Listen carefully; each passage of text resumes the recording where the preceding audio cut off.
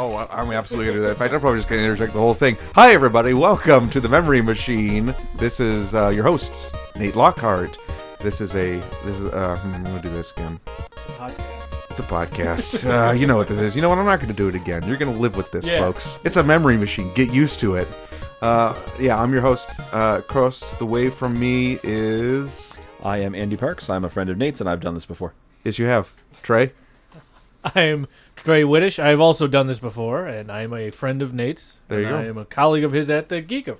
That's right. Oh, yeah, this is a Geekiverse thing, in case that wasn't mentioned before, which it probably wasn't. So, sorry, we were just having so much fun talking about Nick and Nite earlier. We're getting this, but that's for later. Right now, to kick off the show, Mr. Andrew Parks, can you tell us what happened this week in geek history? Absolutely. For this week in geek, we travel back to the year 1995. The date specifically would be June 30th, and I'm sure I don't need to tell any of you. June 30th, 1995 was you have these moments in your life where there's like everything is either before or after this special moment in your life. This was that date for me because this was the day that Mighty Morphin Power Rangers the movie graced the silver screen for the first time. And I had such high hopes that my expectations were through the roof.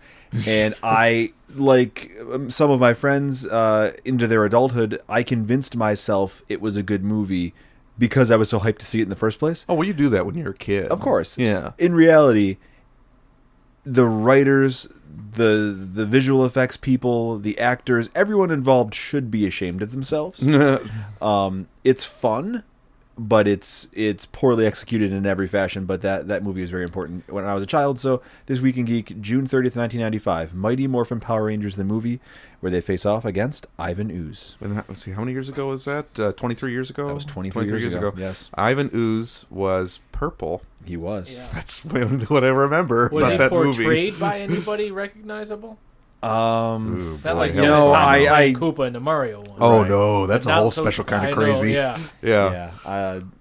I'm sure he was portrayed by someone relevant, but I couldn't tell you. I have never seen it. Did they really just put like all the TV actors and stuff on the big screen like that? I think so. Yeah. That's amazing. Yeah, and they made some of the sets more elaborate, but the CGI, it's bad for 1995 because I watch it and I'm going, well, it was 1995. What are you going to do? Jurassic Park came out before that movie. Oh yeah, and Jurassic Park is gorgeous, and this movie looks like hot trash. Yeah. Well, I remember we were watching Seth Zielinski, previous guest Seth Zielinski, and I were watching the 1998 Godzilla movie. I had a Laser Time commentary that I downloaded, and as we were watching, we were just like, my God, like this CGI is terrible. Like the baby dinosaurs in that movie, they look like they're floating in the scene. They don't look like they belong there, you know. Right. And I'm sure this Puff is even Daddy worse. Song This is so yeah. good. Oh, that Puff Daddy, come with me.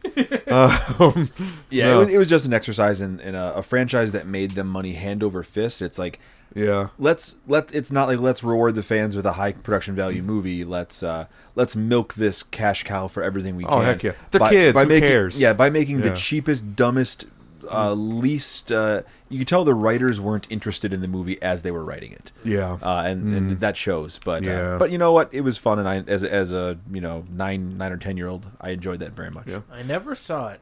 No, The TV show held my attention for like 1 year. Yeah, Until whatever happened that Tommy had to go away.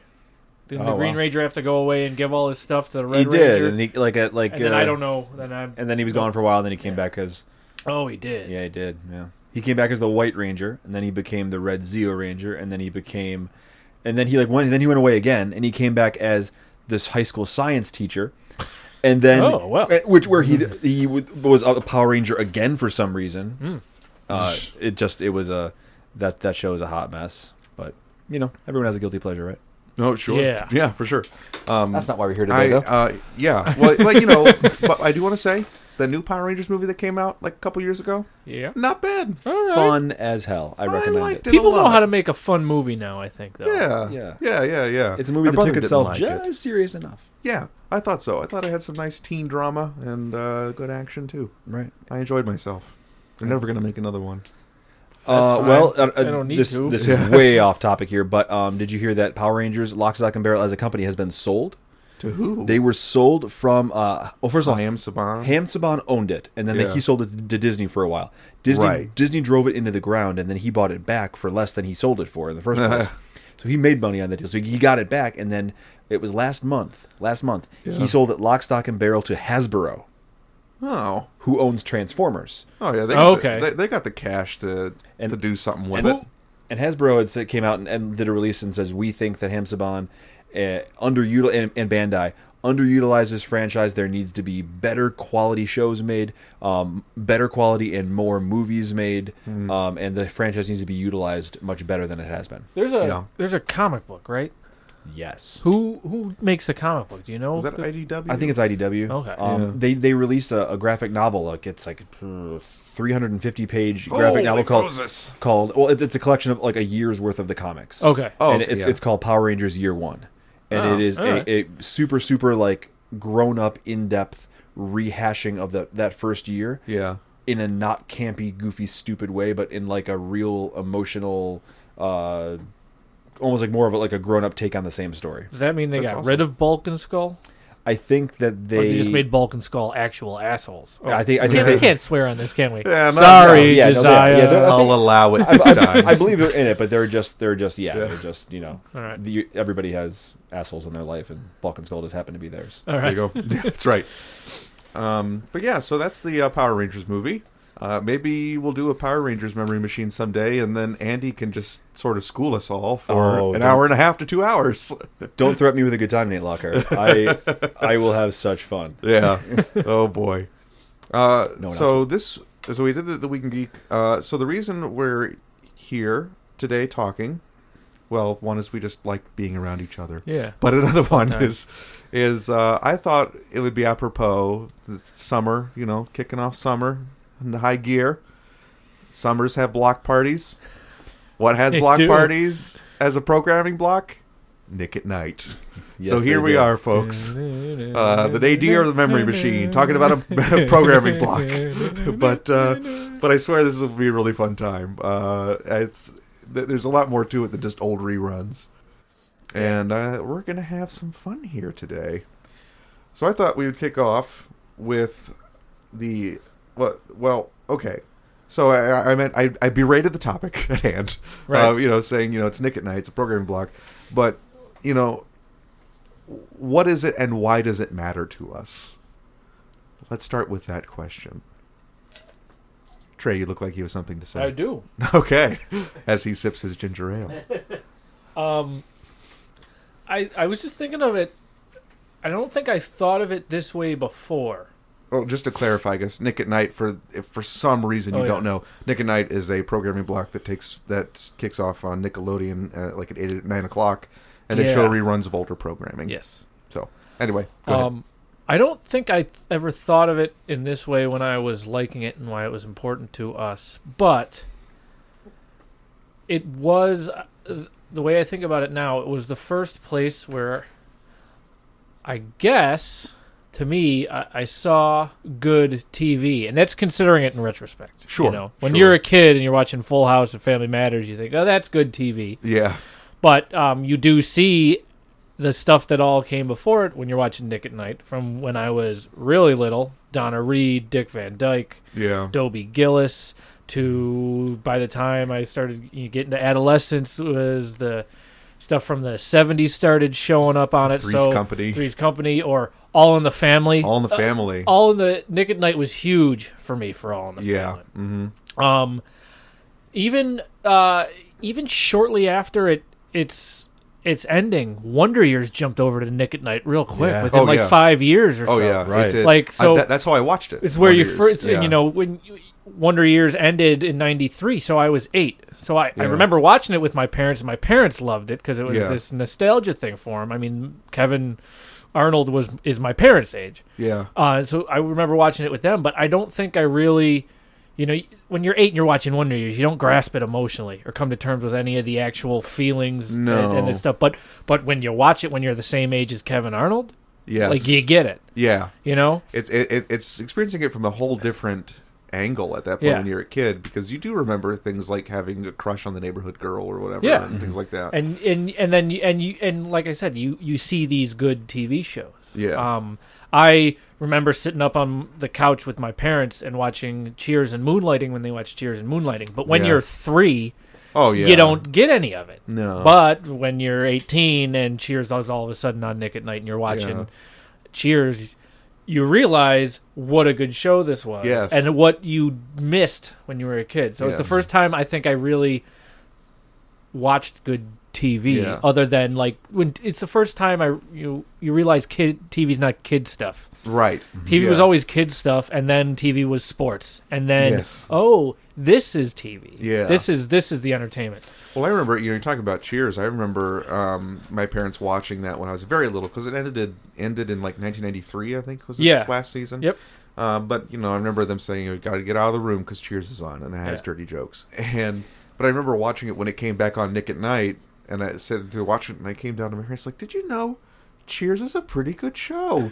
And I was like, "Yeah, that show was good." Yeah. So we talked, and it was a fun little bonding experience. Yeah. But Yeah. I mean, for me, I think you hit the nail on the head in terms of like it's kid stuff and sports, or for me, just kid stuff, because I did not give a lick about sports when I was a kid. Yeah, it was like the first quote grown up television that I watched, I understood, and enjoyed. Yeah. Because there would be sometimes my mom, like I'd sit in with my mom while she was watching ER, and I'd just be like, "What is this? Yeah. Why should I? Should not care about this." Oh, yeah. I mean, it's just like that. I was just thinking about it again. Like, I remember being a young kid when I saw the episode of Cheers where Frasier and Rebecca almost slept together. But that one, I didn't know what any of it meant when I was 5. Right. But when I watched it again, I was like, "Oh yeah, okay, this is what was happening." Yes. I remember this episode. Oh, I remember this episode. I don't remember that. Like, I did not get this at all. Subtext. Yeah, I mean, it's well, for you didn't have cable, right? I didn't. In fact, there was always, and this is probably reminiscent of the 90s, but there was always people coming door to door saying, "Hey, would you like cable?" My parents were always saying no, because above all, they were cheap. And if anybody never listen to this, that's fine. If they listen to it, they'll nod along with me that they were cheap.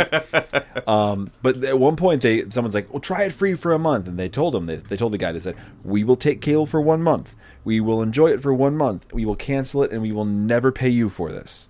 And they're like, "Oh yeah, that's fine." So they had somebody come out to the house and hook everything up and get cable going. And in the weirdest parenting move my parents have ever made, they let me watch as much TV as my brain could handle for 30 days. And I kid you not, we got cable. I found out which channel Nickelodeon was. Yeah.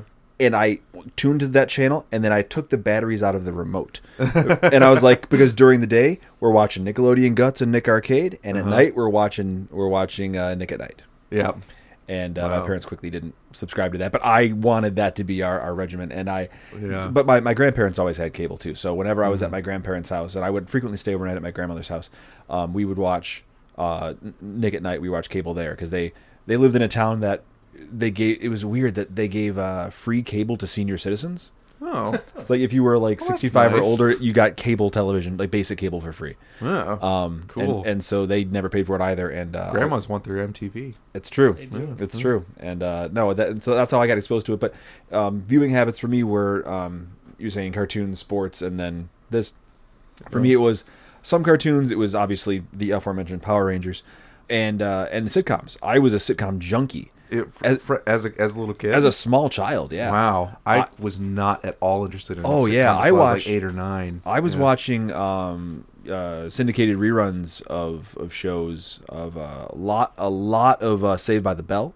Oh, okay. Which was not appropriate for me. Like even as a child, I was sitting there going, "I should not be watching this." I hated Saved by the Bell as a kid. I hated that show. But I had no context. I was just like, "This is fine." My thing was, it's not a cartoon, and it's taking up space in times where cartoons should be playing. Like, that was my main beef with it. Right. And I watched the TGIF lineup religiously, and so like even to this day, like. In the age of prestige television, where the production values are incredible and the acting is incredible and the continuity and of these story arcs are incredible, I'm a sucker for a good sitcom. Sure. So like put me in front of a 30-minute comedy, whether it's whether it's very episodic or whether it's long form in terms of its continuity, like I'm in. I'm all there. Dude, Frasier, man. Well, I'm watching.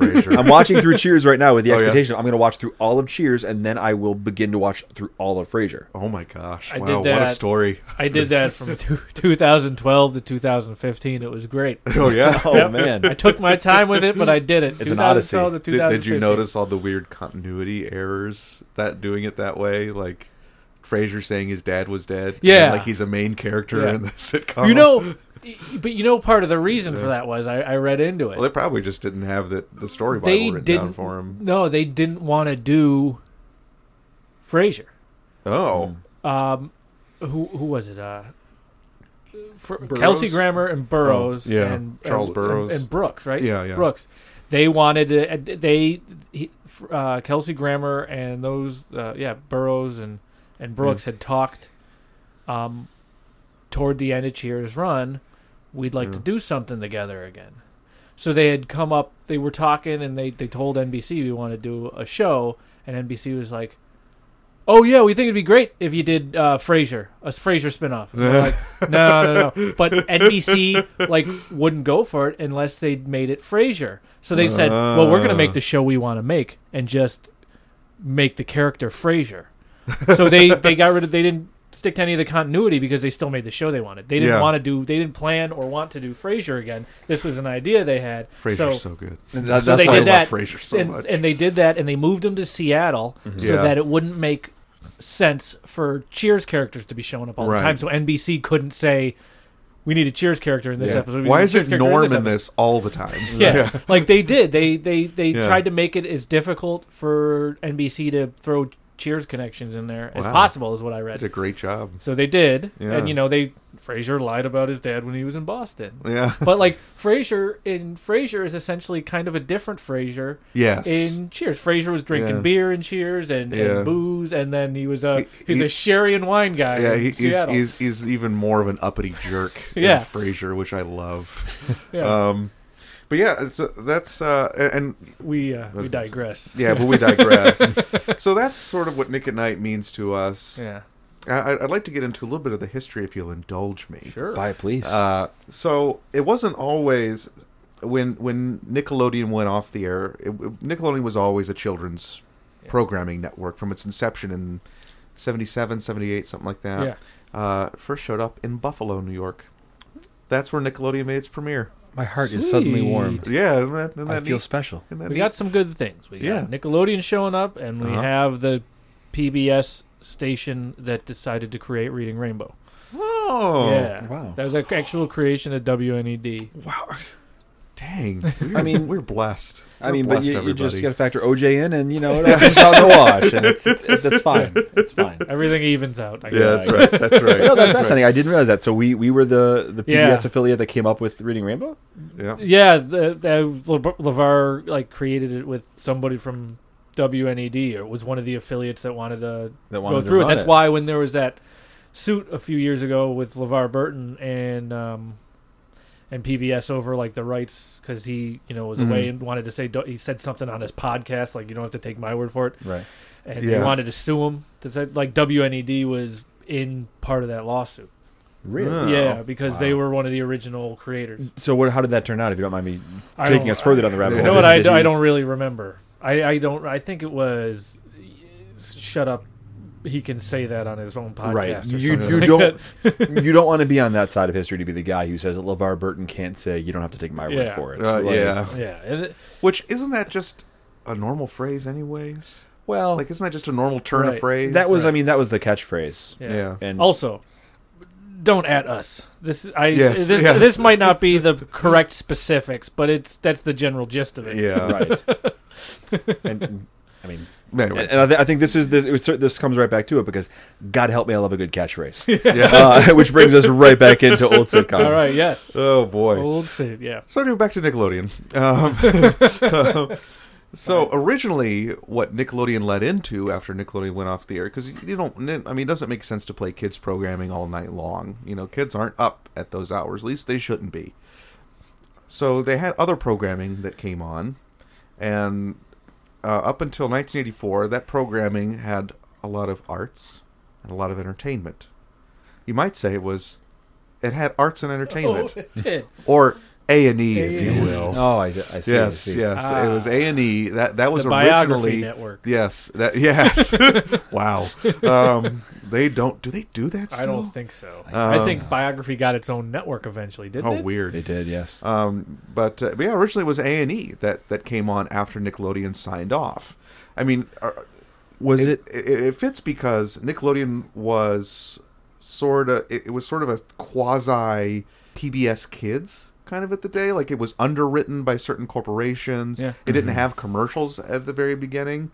It was kind of viewed as an educational vehicle for a while in its very first few years. Okay. And so arts and entertainment being on after the regular programming kind of makes sense if you view it in that way. Was the A&E stuff a programming block, or was it a Cartoon Network Adult Swim scenario where it's a different network was taking over the bandwidth at that point in time? It was that. It was the Cartoon Network Adult Swim, which is what Nick and Nite is actually as well. Right. Really? So it's not. It's its own separate. It is its own separate channel. Oh, it really? So it's not like just programming of Nickelodeon at night, but it's actually its own separate entity. Interesting. Yep, that's right. I learned something today. Yeah, but Nickelodeon's content was changing a little bit, kind of getting away from the educational pinwheel stuff. You know what Pinwheel is. Pinwheel, I remember Pinwheel. Yeah. Mr. Wizard, right? Yeah, it's Mr. Wizard's World. Yeah. But they were kind of getting into that, and A&E was looking into just becoming its own channel anyways. Right. This is when A&E was still showing operas and the Broadway shows and things like that, like real arts and entertainment instead of Dog the Bounty Hunter. I would have enjoyed that. Yeah. There you go. Watch a little 1980s production of Turandot. Oh, maybe. Yeah, there you go. So they were going to spin off into their own thing, which they did. And that left Nickelodeon with nothing to air. So for the early part of 85, it was just color bars. That's what happened at 8 p.m. Color bars. Beep. Okay. Well, that's disappointing. Yeah. So Geraldine Laybourne, who was then, I believe, president of Nickelodeon, some big high muckety muck. I don't know what the official title was, but Geraldine Laybourne, she was tasked. She said, we got to come up with something to fill this airspace. So, and she wanted to do original programming, but the heads at Viacom were like, no, you're a cable channel. And in 1980s, like 1980s original cable programming, heck no. Like, there's no way you're getting original content on there. HBO barely did it with, what was that football sitcom? First and 10. First and 10 was a football sitcom, but even then they barely got that off the ground. Right. So there was no way original programming was happening. No. So she tasked Fred Siebert and Alan Goodman, I believe his name was, who were sort of a promotional guys. These are the guys who did the original identifications for MTV. Right. You know, like all the weird cartoony. Oh, that was them. Okay. Fred Siebert and Alan Goodman. So she talked to them and said, okay, we got to do something here. And they said, well, we have 200 episodes of the Donna Reed show, and which notably Jerry Laybourne despised that show. And I do too, because it's boring as hell. But like you know what you think of Leave It to Beaver as? Like, it's the perfect little family. Yeah. Leave It to Beaver is nuanced and like muddied compared to the pearly perfection of Donna Reed. Like, it is so 1950s dull. But I have a question. Yeah. Donna Reed show the one where she also played her identical cousin? No, I think that's Patty Duke. Okay. That's Patty Duke. That's Patty Duke. Patty Duke's different. That's fine. She's cute. No. And so Fred Siebert and Alan Goodman were just like, well, what if we did, like, you know how there's like oldies radio? What if we're oldies TV? And so it began. And just for those of you listening to this on your morning commute or maybe from home, this oral history of Nickelodeon is not Nate reading through some notes or like perusing Wikipedia. This is off the top of his head with no notes, names, dates, specifics. The man has an encyclopedic knowledge of this and should be commended for that. Well, I do like dates. I like knowing dates. Yes. I mean, that really, the rest is history from there. It continued to sort of be its own self. And another thing to note, though, with Nick at Night is that it wasn't like they just plopped these reruns on, that wasn't the end of it. They made these weird little promos and these interesting presentations around these old shows in a way to kind of goose them up a little, spice them up. So they had these weird promos like, okay, well, we're going to say how great Nick at Night is and say it's part of our television heritage with a wink and a nod, and they would do things like add lyrics to instrumental theme songs like the Dick Van Dyke Show or My Three Sons. It's my three sons. It's my three sons. They have a dad. It's my three sons. They would do that, or sometimes they would even do things like have Burt Ward on from the Batman show and say, like, we need to build the world's largest ball of string. Everybody, look into your hearts. Give us some string. And like that's what looped around. Yeah. These, Adam West did a couple too. I think. Yeah, he totally did. Just like admonishing people who weren't watching Nick at Night. Like, what are you doing? Like, first run programming. Just being the Adam Westiest. Yes, right. And even like guys like Dick Van Dyke coming on and just goofing about and having fun with the whole shebang. And I mean, I don't know about you guys, but for me, it kind of gave it an air of like something special I was watching. Yeah. Like this is special only at night programming, and in a way that cable back then could do. I don't think that TV and a lot of media has the power to be like that. In that the way I often will refer to watching cable, like deep cable in the 80s and the 90s, is it often felt like someone was programming this channel just for you. You were the only person in the world who was watching this at any given time. And obviously that wasn't true, but it felt that way. And I think part of that was just the weird identifications, the weird interstitials that they would put around that. And the fact that it was at night, all you would see is like the glow of the TV and chirping crickets outside, Right. I don't know, there's something magical about that. The programming block had a good lead into, because if I remember correctly, the last thing on regular Nickelodeon before it went off and switched to Nick at Night was Looney Tunes. Yes. So you have Looney Tunes. How many kids sat and watched those Looney Tunes on Nickelodeon, like at 7:30? Yeah. 7 and 7:30 before bed. Mm-hmm. So what do? It's on. Yeah. Nick at Night comes on. Time for bed, kids. I'm going to turn the TV off. I'm a dad. Oh, I haven't seen this in forever. Yeah, right. I'm going to put that down. Get these kids to bed, come back and watch this. I mean, it was like the perfect idea to make sure the kids were watching Nickelodeon so that when the parents came to tell them to go to bed, they could see Donna Reed or Dick Van Dyke or whoever was on and say, like, this is what I'm doing tonight. Right, yeah. Oh, hey, look, it's WKRP in Cincinnati. Yeah. I really hope it's that episode where the DJ puts all those turkeys on the steps of City Hall. Yeah. And is this the one about the Who concert? Yeah. and keep in mind, nice, like your availability to watch these things. This is the 80s. Forget DVD. Nothing was released. No one was releasing seasons of shows on VHS except for Star Trek. They were doing it, but nobody else was. You can get they're still like I buy old media like videotapes and laser discs, and with as far as laserdisc goes, like you can get every single episode of the original series of Star Trek on laserdisc. Absolutely. Which that's got to weigh like 50 pounds. Oh yeah. Which, if you ever see it, call me. Yeah. But no, there was no availability. You couldn't just, like, right now I could go on Netflix and watch the entire run of the Dick Van Dyke Show. Oh yeah. This is the 80s. If you would,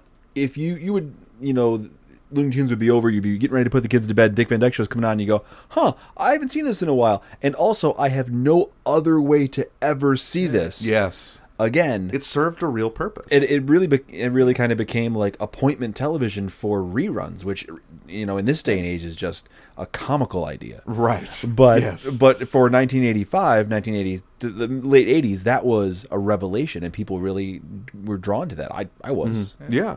Yeah, I know. I think that's really important to mention. I mean, I remember seeing on the TV Guide and seeing that, like, oh my God, at 2 a.m.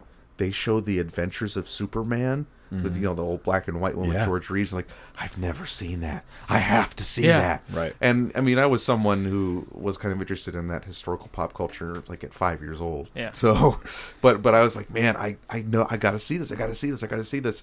Read the TV topics every day. Right. and I couldn't because, like, there was no way I was getting up at 2:00 in the morning to watch The Adventures of Superman.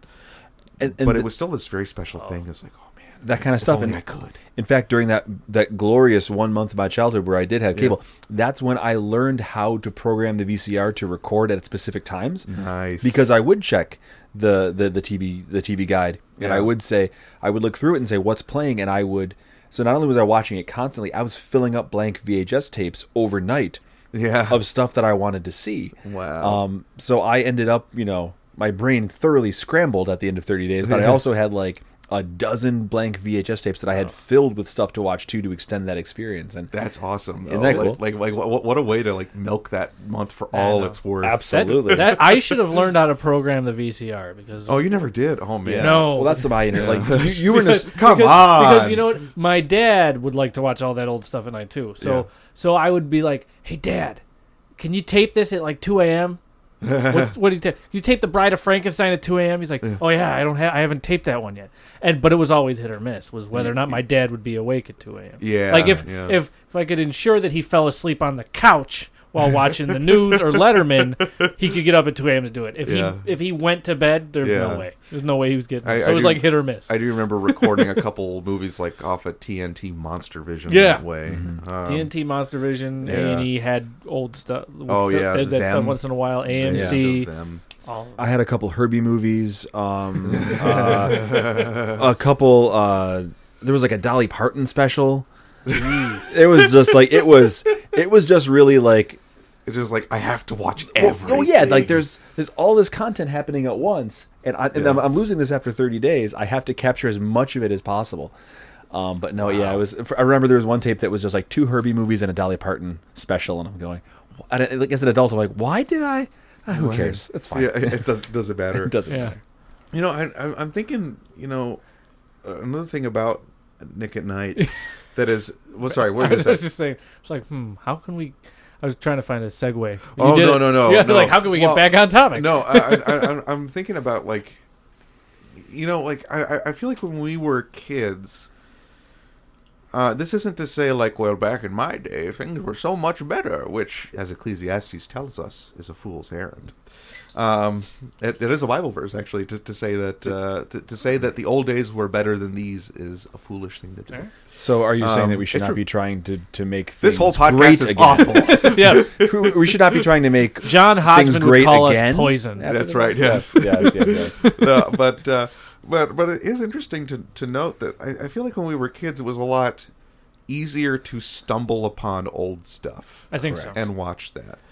I mean, Nickelodeon itself would show Lassie and black and white Dennis the Menace sitcom. Yes. And that was just on. Yeah. And I mean, I didn't really care for Lassie, but I watched it because what else are you going to do? There's no internet. Right. My parents won't let me have video games. Yeah. That's it. I wasn't going outside, that's for sure. Oh, yeah. Especially not on hot summer days. I'm not going outside. It's too hot. Go outside and play. I think that might depend on the definition of old stuff nowadays, right? Sure. That was old stuff to us. The stuff that's old stuff on TV now that we can stumble upon was what we watched when we were kids. So it's not old stuff to us anymore. Yes. But it's probably somebody else's old stuff. So Dennis the Menace, I believe, was a show from the very late 50s into the early 60s, like 59 to 63 or something like that. It was on in the afternoons, I think. Yeah, it was on in the afternoons, but that in 1992, 1993, that show was 30 years old. Yeah. So now we think about, what's 30 years ago from today? It would have been shows from 1988. Full House. Like 30 years old and people are watching that. It's the same as watching those black and white Dennis the Menace when we were in 1993. Except the old stuff that we like to watch, it was better. Yeah, right. I never liked Full House. I always hated that I think show. I liked it because it was on. Right. Dave Coulier struck me as funny, but I just didn't like. I was just like, you can look back on that and say that's a pile of like, crap. why is nobody? This should be a cartoon. People should be hitting each other on the heads with mallets. Why aren't they doing that? Nobody's eyes are bugging out. I haven't seen a single end Bob fall on Saget anybody. isn't swearing. Right. Exactly. Like Yakko isn't talking to the screen, trying to make some joke that I don't get. Like, Oh, man. which is another podcast that you and I, Andy, could do. Oh, well, my probably goodness. you too. Probably. Animaniacs. I'll have to. Warner Brothers I have to like cartoons. re-binge watch some stuff. I watched it a lot, but I haven't watched it. How lately. terrible! I know. Oh, no. It's in the But- queue but- next after Gravity Falls anyway. So. Oh yeah, Gravity Falls is so good, but that's a whole other topic Yeah. entirely. But yeah, I feel like Nick and Nite was part of that, like being able Yeah. to stumble upon this old stuff. Like Yeah. that's how I watched all that old stuff. Was Nick and Nite. That's how I Yeah. watched I Love Lucy. Yep. That's how I watched Same here. Cheers, Three's Company. Jeez, what else? All in the Family. All like in the I said Family. before, that was huge. For Yeah, me, all that in the was Family. Great. It was funny because when I first saw it, I was like, I don't like Archie Bunker at all. He's so mean. I don't like him. I don't like the show. But then, like as I got older, it's like, oh, I get I'm it. supposed to laugh at I him get it. He's supposed to be a jerk, and I'm supposed to hate him. I'm supposed to laugh at him because he's an idiot. Because he's an idiot. He's a dumb bigot. Yeah. Yeah. But and then you feel sorry for him when he finally does come to his Yes. senses at the end of the episodes. Sometimes, but yeah, I remember watching Taxi. Taxi. Oh, Was on Taxi a lot. was on. Yep, Taxi's on I a lot. watched Taxi. That's Yeah. that was when I talked to Katie about doing this topic. She's like, "You're going to talk about Taxi." Taxi was I great. love Taxi. Yes. I have only seen a few episodes of it. I'm not very familiar. I like what I've seen. It was great. Yeah, I all wanna I see more. all I remember is like, that's Christopher Lloyd. I like him better as Yeah. Doc Brown. That's Tony Danza. I like him better on Who's the Boss. Yeah, and that's my Is that only Dan- recollection. Is that Dan DeVito? Cool. yeah. Yeah, but Yeah. that was the first thing you realized about Taxi. He's like, I know all these guys from all these other stuff. That's Yeah. Tony from Who's the Boss. That's Yeah. that's Danny DeVito. That's Which I would, Kaneki from Grease. That's Yeah. that's Dear John. That's Yeah. There's something I wish that they had That's- continued to do. Nick and I is like, I guess earlier on in their programming, they showed SNL and SCTV reruns. yes, Which like they stopped 1988 doing. to like 92 or Yeah, something. very like way before I was paying attention. Yeah. Which I can only imagine if I if that was on and I was watching it like when I was 8 or 9, like that would have warped my brain. Yeah. Oh, yeah. Yeah. Was VH1 of Viacom? Yeah. oh yeah. Uh-huh. Because SNL and SCTV, I think by the early 90s, those repeats were on VH1. I remember them being on Okay. VH1 a lot. Okay. I remember watching old SNLs on VH1. That makes sense. And then they were off of. Yeah. Took them off of Nick at Night. Yeah, when but they VH1 put them on became VH1. a thing. Yeah, but I remember them. I remember those reruns of those more on VH1 than I did on Nick at Night. Yeah. And I guess one last thing I'll say about the history of this before we take a break is in the 90s, they did it's the whole reason I decided to do this podcast now was the Block Party Summer. Yes. Oh. Did you watch that, Andy, when did you visit like your grandmother's or something? Yeah, in the when I was summer? visiting my grandparents, I would watch it, and that was part of that because it was a summer month when I got that subscription at home. But I remember those, and they were just fun to watch. The Oh, yeah. Andy Griffith Block Party Summer promo. Oh, yes, yes. Yeah, you have to tell us about that because apparently you weren't able to find it. Tell us about Oh that well, promo. there was a bunch of there's the actual promo where they made up lyrics to the theme song. Oh, okay. For Block Party Summer, I will found definitely that. put that in. Play that. Yeah. But they used to do. There was another one, and I couldn't find it, but I'm pretty sure it was Nick at Night. It might have been TV Land, which is was the offshoot for their own All the Time network. Yeah. But it was a promo, and it was Andy Griffith talking to Opie, and about every fifth word out of Opie's mouth, they just replaced it with a beep. So it was like they were having some filthy conversation, and Opie was some little trash mouth, and like it had my dad and I in stitches the first time we saw it. We're like, what are they doing? And they did it with a bunch. They did like voiceovers for a bunch of other things. The one I remember is the Andy Griffith with Opie being censored, and but I couldn't find it. I'm sorry I couldn't. Yeah. Maybe we'll do some later digging and we can try to put that in or something. What are you building? I'm building. Mr. Frisbee's giving me a. Giving you a. His real name's, but we call him. Mr. Frisbee's keeping him for me till I get the. And know what else? He gave Aunt B A what?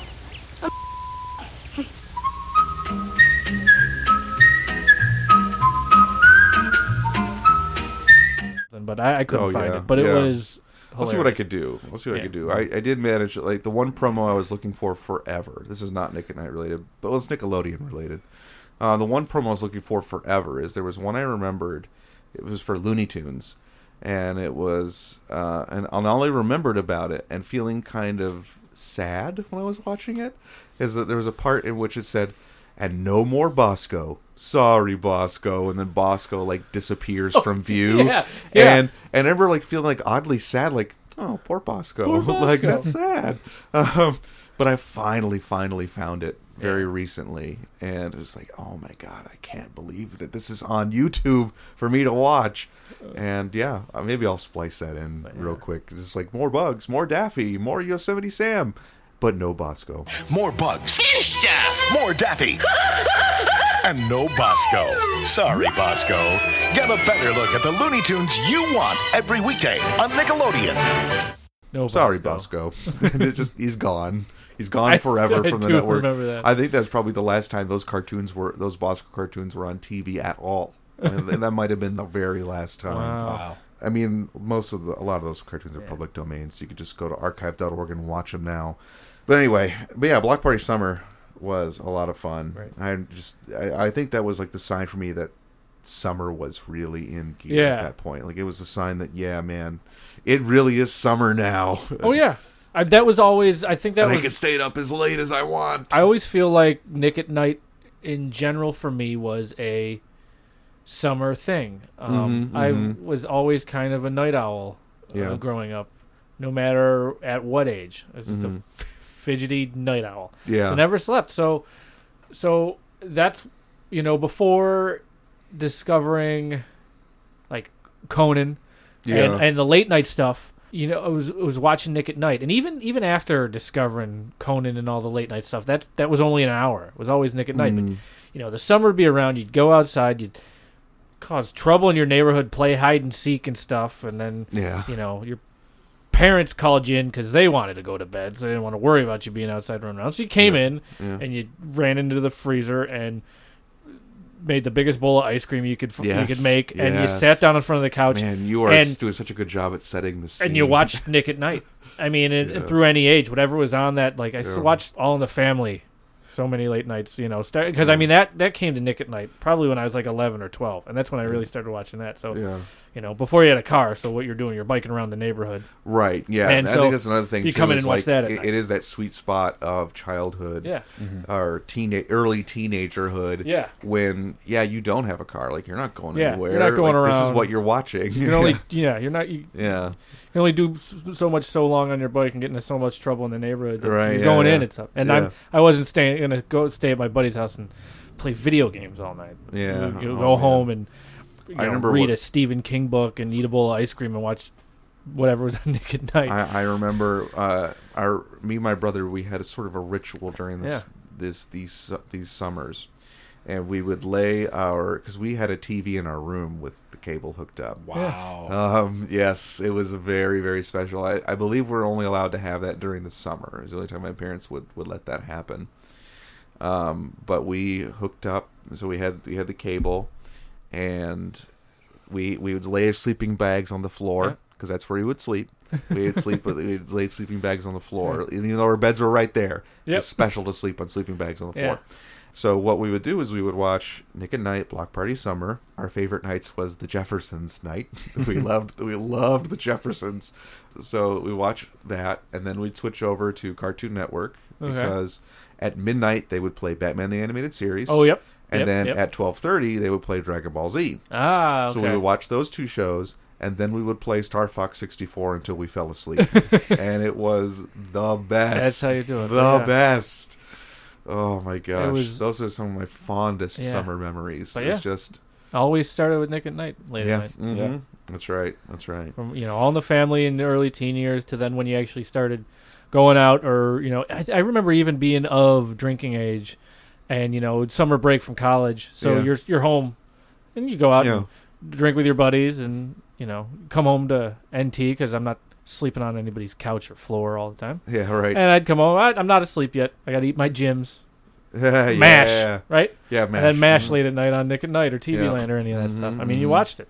I think that's something, we're darting around so much because I think we're all just sort of awash with these deep-seated memories. You know, absolutely. It's not often you get to talk about these specific memories, so I think for us it's kind of just like, oh man, you remember doing this, man? Yeah. But I feel like something is missing with if you watch MeTV today, like there doesn't seem to be so much of a tongue-in-cheek thing when you watch MeTV or Antenna TV. There seems to be actual reverence for the show, for the 100%. programming they're showing, 100%, which is weird for me. I'm used to watching these shows while they're being made fun of in that very 90s ironic way. Yeah. Well, and the thing too about MeTV, and I don't mean this to be flip or crass in any way, but a lot of the actors on the MeTV shows are kind of in quick succession dying and passing away. Yeah. And so they find themselves like, you know, remembering forgive me, the guy who played Winchester on MASH, who passed away. Oh yeah, I don't remember. And so he passed away, and so I know who you're talking so they were being respectful, and like we're remembering him with a lot. I suppose that's very true. And so I feel like if they ever wanted to be flip or whatever, I feel like they'd have to very quickly backtrack because a lot of these actors are passing away before our eyes. Yeah, and so that's very true. They almost like have a line to walk that maybe Nick and Nite didn't have to worry about because these actors were old, but they weren't. They were alive. They weren't dying off as quickly. Yeah, I remember them doing things about like I Love Lucy, but at that point, like they had been dead for years already, right? And you just who cared? Yeah, I mean, people cared obviously, but like nobody felt like it had to be right. This there was reference. a time passing. Right. Yeah, you know, and I also think like in terms of like I Love Lucy and being, you know, if you're making fun of them or their characters, which reminds like me of another promo, they knew exactly. Yeah. What they were doing when they were playing those characters that way. Oh yeah, exactly. Desi Arnaz knew exactly what he was doing. Oh yeah, for his character. Lucy, you know, it was. That does remind me of another promo though about like the pants that ate Fred Mertz, and it showed like how as the series went on, like Fred Mertz's pants got higher and higher. Yeah. And it's like the pants that ate Fred Mertz. Those how they did those were so great. Like we were talking before we even came on, like the unsolved mysteries of what happened to Chuck Cunningham. Yeah, what happened? He to went Chuck upstairs Cunningham. and nobody ever saw him again. Cunningham mysteries. Yeah. I do have a question because we're talking about before, because I think after the break we're going to get into some of our favorite shows, right? Oh yeah, but this is before we're talking about watching experience. How did you guys what? I have to say, like, because I was thinking about this today. What kind of TV did you watch all these on? Because in my parents' house, they had, and you know, they weren't cheap, but they just, if it wasn't broke, don't fix it. And they were looking for a second TV, and we had neighbors who were moving away and weren't going to take their TV with them, and it was an old 1970s in the wooden cabinet with all the drawers on it and like the shelf on the top that you could use console TV. You could use it as like a buffet if you wanted to cover it. It was an old console TV, so you know it had the speaker on the on the side of it, the ornamental drawers, and so I would watch Nick at Night on this old console only TV. Way to watch that. Like the big round like concave screen. Yeah. And I mean that's how I watched all that Nick at Night. That's and I mean a just the perfect way to experience. do And it. then when it was done, you'd push the power button off and you could see the three little color spots in the middle fade away in the darkness before the thing fully like cooled off and shut off. But I watched it on the old console TV. And the little the barely audible high frequency buzz went off into the distance. Yep. But yeah, you watched it. I watched it on the TV, the type of TV that those shows were meant to be watched on. Yeah, and that was a big part of the experience for me too. Like that was cool. Well, you beat my experience. I remember that. Mine was on. I had my parents' old.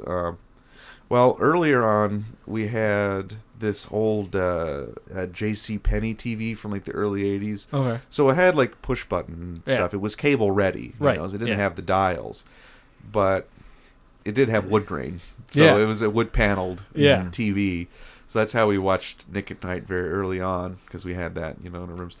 And then later on, we had this little TV VCR combo that my that my parents only had because it was useful for car trips because it was one of the kinds of TVs you could plug into the car. Oh, nice. And so for car trips, my dad had an old milk crate and he'd put TV on top of the milk crate in between seats so we could watch movies on car trips. Oh, nice. That's a good idea. So But in the meantime, when we weren't on car trips, my brother and I used that. It was a very small TV. I believe it was like a 9-inch television set. Wow. Which, if you can imagine, like bothering to watch on something that small without having it like 2 feet away from your face. Yeah, We do that now with like tablets and stuff. Right. But this was like me and my brother were lying in bed, like 6 feet away from this 9-inch screen, and that's how we were watching it. Just for perspective, your phone is a 6-inch screen. Right. Just point that out to you. Right. Yes. Of course, it's a different ratio. So. Of course. Yeah. Right. But still, that's funny. What about you? What was it like at your grandma's house? Both grandparents, because it was my grandparents my great grandmother on my mom's side, and then my grandparents on my dad's side, and they both had the console TV of old. And it's funny, my great grandmother, when her TV died and she wanted to get another TV, she hunted to appliance stores up and down the area until she found a newer incarnation of that console TV in like 1991. Wow. Oh, wow.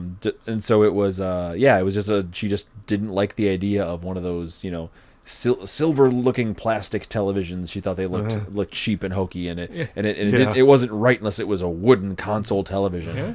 Ooh, that's the way I still feel. I know, and I had one. I have a beautiful one in my home. I just you do have a gorgeous console TV that has RCA inputs. Yeah, that must have been like one of the last models of console TV. The manufacturer date on the back of it is 1992. So it was probably that had to be the last console TV you could buy. Part of the last run of it, and it's I have the original remote, and it's got RCA inputs in the back, so it's got the best of both worlds, and and it's going strong. Wow. May it live forever. May it live forever. I've had a couple TVs die on me recently, and it makes me scared, and probably will turn me into a hoarder where I start just keeping like 5 extra CRTs in the attic just to be sure. You're gonna be driving down the side of the road, and someone's gonna have their TV out for the garbage, and you'll stop it. A Trinitron, it's mine. Does it work? Yeah. Man, if I had only known you like 5 years ago. Oh, did you get rid of your CRTs? Well, my wife. Her grandfather used to sell like vacuum tubes for these old TVs. So when we first moved in, moved into our current house, which is her grandfather's old house after he passed. Yeah. There were like 3 or 4 the old cabinet TVs. Oh. We sold them at a garage sale. 2 theaters who would use them as props, so they didn't go to anybody who was going to junk them. But man, if you had known me 5 years ago, you would have come to my garage sale and you could have bought yourself. Yep. I mean, I don't know if it was in any work. It would not have been in any working condition, but it was a beautiful looking thing. Yeah. But we had a few. We had a couple. Those are fun. I love looking at like YouTube videos of like pre World War II televisions. You ever seen those? Like they have like the porthole screens. Yep. Yep. Those are amazing. Those are amazing televisions. Or the ones that like have the TV in a cabinet vertically and a mirror displays it to you. Yeah. Those are so cool. Yeah, those are so cool. Like, yeah. They take up so much space. Maybe someday when I have a giant house, I'll get one of those old TVs, put it next to my pinball machine, and there you go. It'd be great. All right. When I own a pinball machine, one of these blessed days. Get a bubble hockey machine too. Dude, I got a rod hockey table. I know. I'm already one step there, man. All right. One step there. Getting close. But anyway, so I think we've covered good ground here on this first half of this Nick at Night podcast.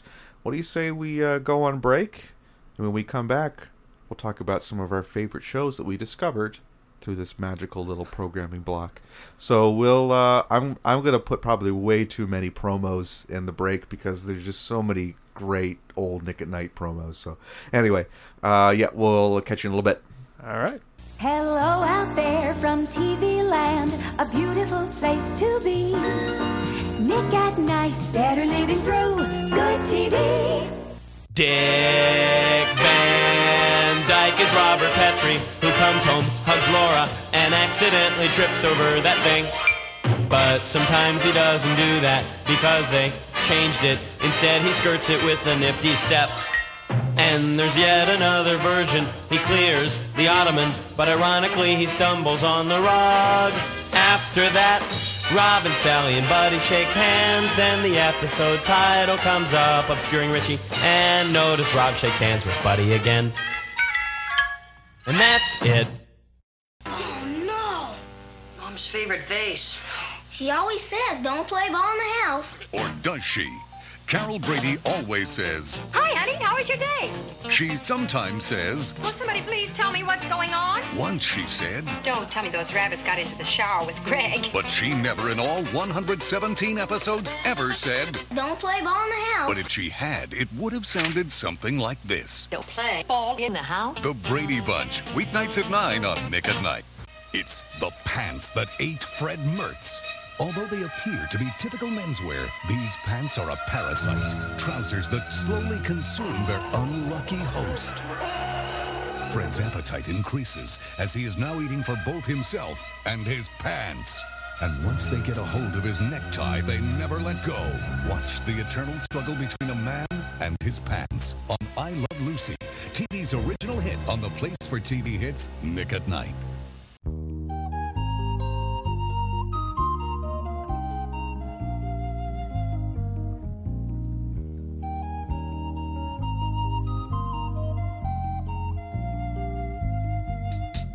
Hey everyone, it's your affable host, Nathaniel Lockhart, here saying we don't have any real promos, so to speak, this week. We're in the midst of re-recording brand new ones, but just suffice to say, there's a lot of E3 stuff going on, or, well, it's already completed by now, but it's all up there if you want to look up, like, reaction videos, reviews of press conferences, whatever the heck else happens with E3, it's all up in there.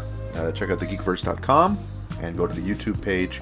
There's plenty of E3 happenings there. Also, check out the Patreon, patreon.com/thegeekiverse. This website ain't free to run, and it's kind of a passion project, so if you feel like helping to keep the lights on, please send a few bucks our way. Also, be sure to check out our other podcasts on the Geekiverse network. There's Geeks Got Game, covering video games, apropos for your E3 business. There's also Girls Who Geek, about women in the world of geekdom. There's also Walking Carpet, which is all about Star Wars and Star Wars related things, like the Battle of Endor and that other Ewok movie, the Ewok Adventure, right? That's what it's all about. Anyway, so there's that. And you can check all that out there. Also, another thing I wanted to mention real quick, this is not related to the Geekiverse, but it's something near and dear to me. For my birthday, Facebook gives you a little pop-up that says, like, oh, your birthday's coming up, blah, blah, blah. But it also said this year that said, if you'd like, you can ask people to donate to a cause for your birthday. And I thought, hey, that's pretty cool. So I put up on my Facebook a request for donations for the Women's Recovery Center of Cleveland.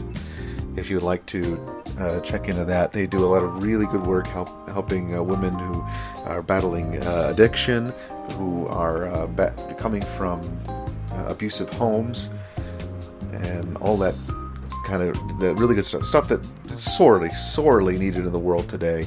So I encourage you to check it out. There will be a link in the show notes to my donation page, and I highly encourage you to throw a few bucks towards that cause. Anyway, with that having been said, let's get into a few more of these lovely little promos, and we'll get back to the show.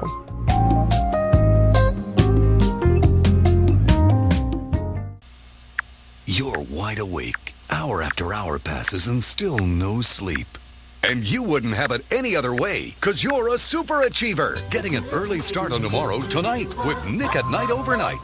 Let the slackers sleep while you spend quality time with quality shows. Hit sitcoms that will help you face the new day with a fresh perspective and a smile on your face. Nick at Night Overnight. It's why more and more Americans are getting by on less and less sleep. Join the My Three Sons sing-along. Oh, my three sons, yes, my three sons. It's my three sons on Nick at Night. They've got a dad, his name is Steve. He's got a job, he's really tall. And then there's Bob, he makes them food. They've got a dog, they're my three sons. Nick at Night. When it's time to relax, there's only one place for better TV today. It's free, both modern, wild and free. Watch Nick at Night for good TV.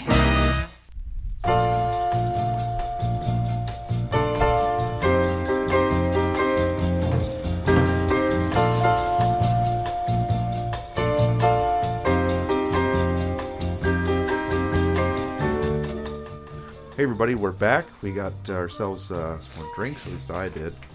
Used the restroom. We're ready to go here, talking about some of our favorite shows that we discovered on Nick at Night when we saw it back in the day.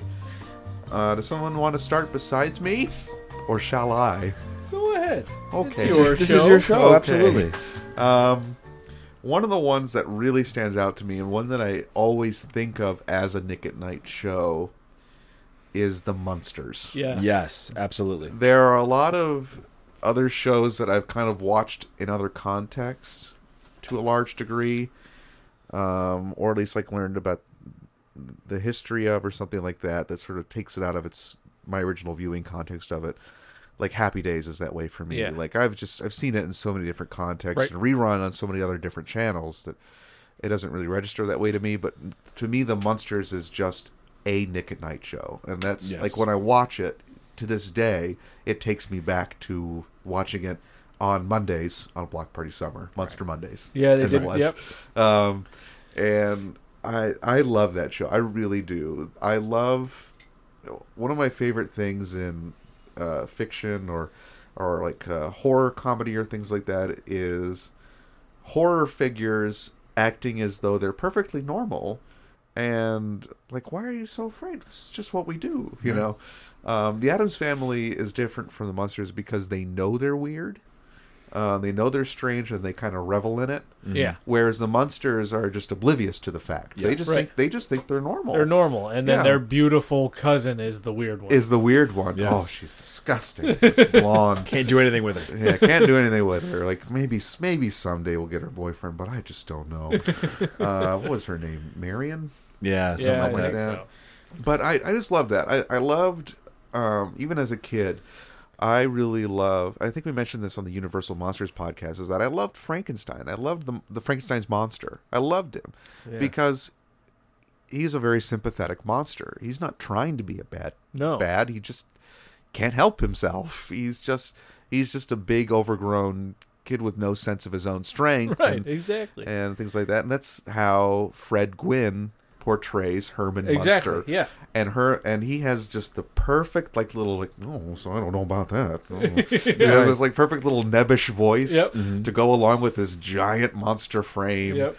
And I love the way he just sort of like recoils when he's like done something. Nebbish voice and jittery hands. Yeah, jittery hands like when he accidentally destroys something. He's like, so sorry. And he just, I love that. I love Fred Gwynn, and I love Al Lewis as Grandpa Munster. Yes. Now, Hyman, you got. I just can't. I can't do the voice as well as Billy West does it. And he went on to be a United States Senator, did he not? Al Lewis? Yeah, Grandpa Munster. Did he? Yeah. Hold on, give me a second. I want to look this up. Yeah, give him a second. He's going to look this up. Adorable old Jewish vampire. Yeah, the one who's always kind of goading Herman into these scenarios. Like, no, you better try out for the team, Herman. You could get good with, show your son you're a mensch. You know, it's I love it. I love that show. Yeah, I never watched. I just remember like I enjoyed it when I watched it. It was never something that like I always watched regularly, so I'm never familiar. Like there's probably not certain episodes I can remember, but I can remember Herman, and I remember the hands, like the very delicate hands for a Frankenstein's monster. Yes, And Lillian was his beautiful vampire wife. Right. Yeah. Right. And I remember... You remember the dragon under the stairs? Yep, the dragon under the stairs. I remember briefly, didn't they combine it with like the Addams Family on Nick at Night? There was it was just a few months, but it was Munsters and Addams Family. They did them back to back. They flip-flopped them. Yeah. I think I do recall that. What have you found, Andy? Any... I don't believe Al Lewis did. I think his work after the Munsters was mostly like being a horror host. I think he did that gig on some local stations. He is notably on licensed his likeness to an Atari 7800 game called Midnight Mutants. Midnight Mutants, I think, is the name of it. Midnight Mutants, starring Grandpa. Because they couldn't call him Grandpa Munster because that was trademarked. But they could call him Grandpa. But Al Lewis's likeness wasn't. Right, well, at least it was licensed to them, right. so they could use that. So it's Midnight Mutants, featuring Grandpa. Yes. What I found is that he ran as the Green Party candidate for governor of New York in 1998. He sought to be listed on the ballot as Grandpa Al Lewis, arguing he's most widely known by that name. This was rejected by the Board of Elections. He obviously did not win. But his total of 52,000 votes was enough to get the Green Party an automatic ballot line for the next 4 years. Wow, way to go, Al Lewis. So, yes, he never was elected to anything, but he tried so hard. Yeah, he sure did. Oh, your parents should have voted for him, man. We couldn't have. What?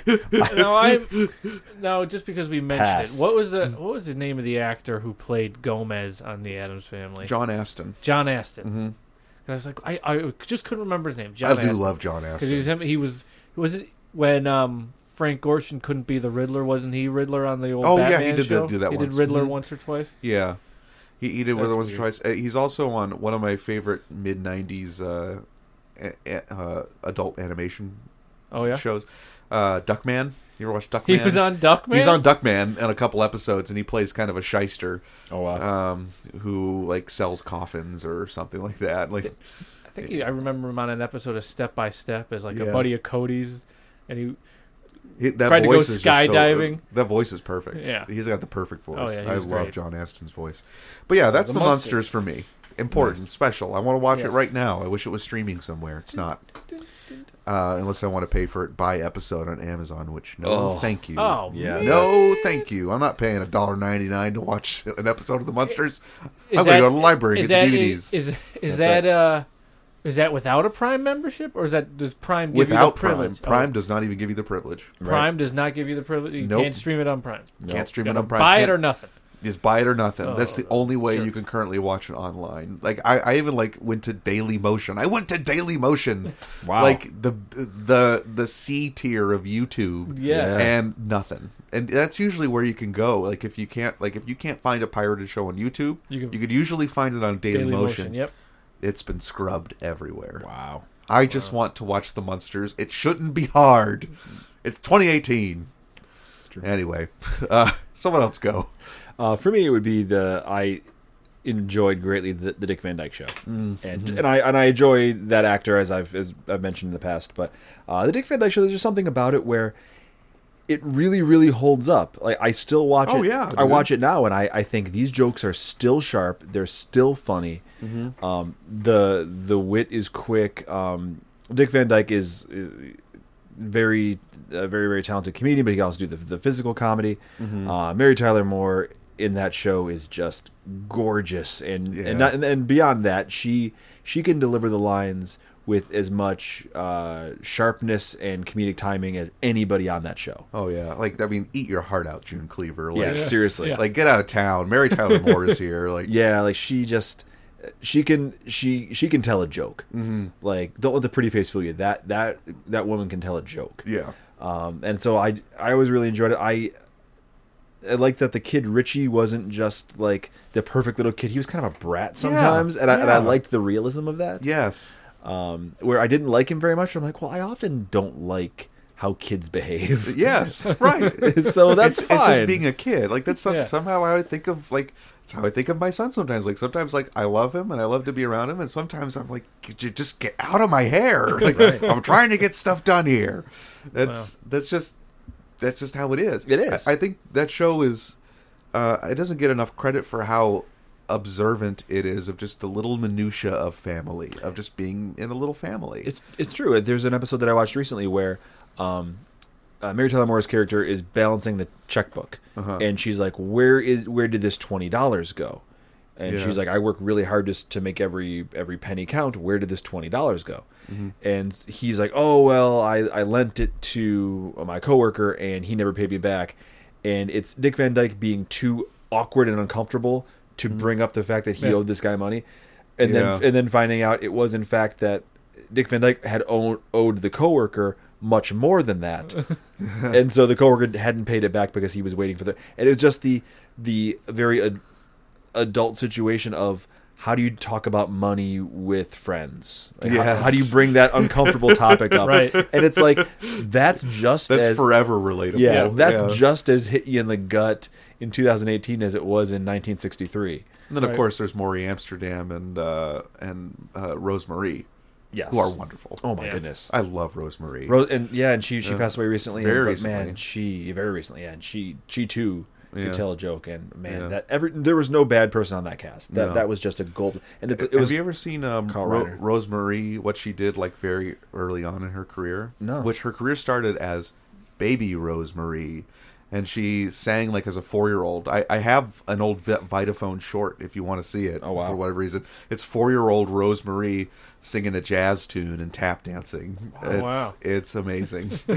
And I found out from Dick Van Dyke's biography that he wrote, or autobiography, that the Dick Van Dyke Show did, even though it was instrumental, there were lyrics written for it by the person who wrote it.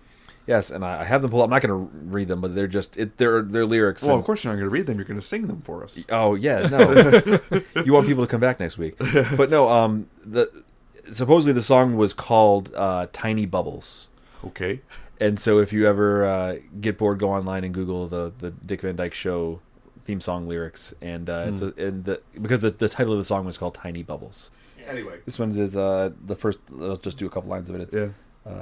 So you think that you've got troubles? Well, trouble's a bubble. So tell old Mr. Trouble to get lost. Dude. I see. But yeah, so it's just this is like get ready for a sitcom. Folks. Yeah. Troubles are bubbles, and they're gonna pop and go away. The devils are bubbles. Yeah, exactly. Pop. Yeah, exactly right. So that's the thesis. But yeah, those are words for it. Yeah, I like leaving it instrumental in that case. Yeah, and that's fine. That doesn't convey the nuance that the show carries. It's true. Right. Yeah, and I just think that's such a great find, because Dick Van Dyke's career wasn't exactly taking off at that point. He was actually struggling quite hard and almost out of the business. Oh yeah, he was hosting Terry Tunes on CBS. Yeah, he was hosting Heckle and Jekyll cartoons, and he got fired from that job. Actually, oh my gosh, he got fired from that job. Oh my god. So how hard is it to just say here's Dinky Doodle, like enjoy, right? But no, so that put his career on the path, and it's just such a warm show that I can watch anytime and not feel like, oh, I have to translate this from the early 60s to now. It's just sit back and it's definitely comfort food television. Yeah. Very good. Trey. I was going to say one, but I'll save that for the next round or go around. Yeah. I'll talk about, I'll touch on Mary Tyler Moore briefly, because her own show, I do like the when Mary it was Tyler on Moore Nick at show. Night was great. Mm-hmm. I mean, Ed Asner. Ed Asner is a treasure. Ted Knight is a treasure. Still with us, Ed Asner. Yes. Mary Tyler Moore is gone. We still have Ed Rhoda's Asner. gone too, right? No. Yeah, I don't know about that. I'll look that up. You keep talking. I'm going to look But, that up. I mean, that was great too. And I think I made the connection just there because you were talking about it. Because I remember initially making the connection when it was on. When I was a kid, because you could see Dick Van Dyke, and then Mary Tyler Moore was on. I was going, oh, she's from the Dick Van Dyke Show.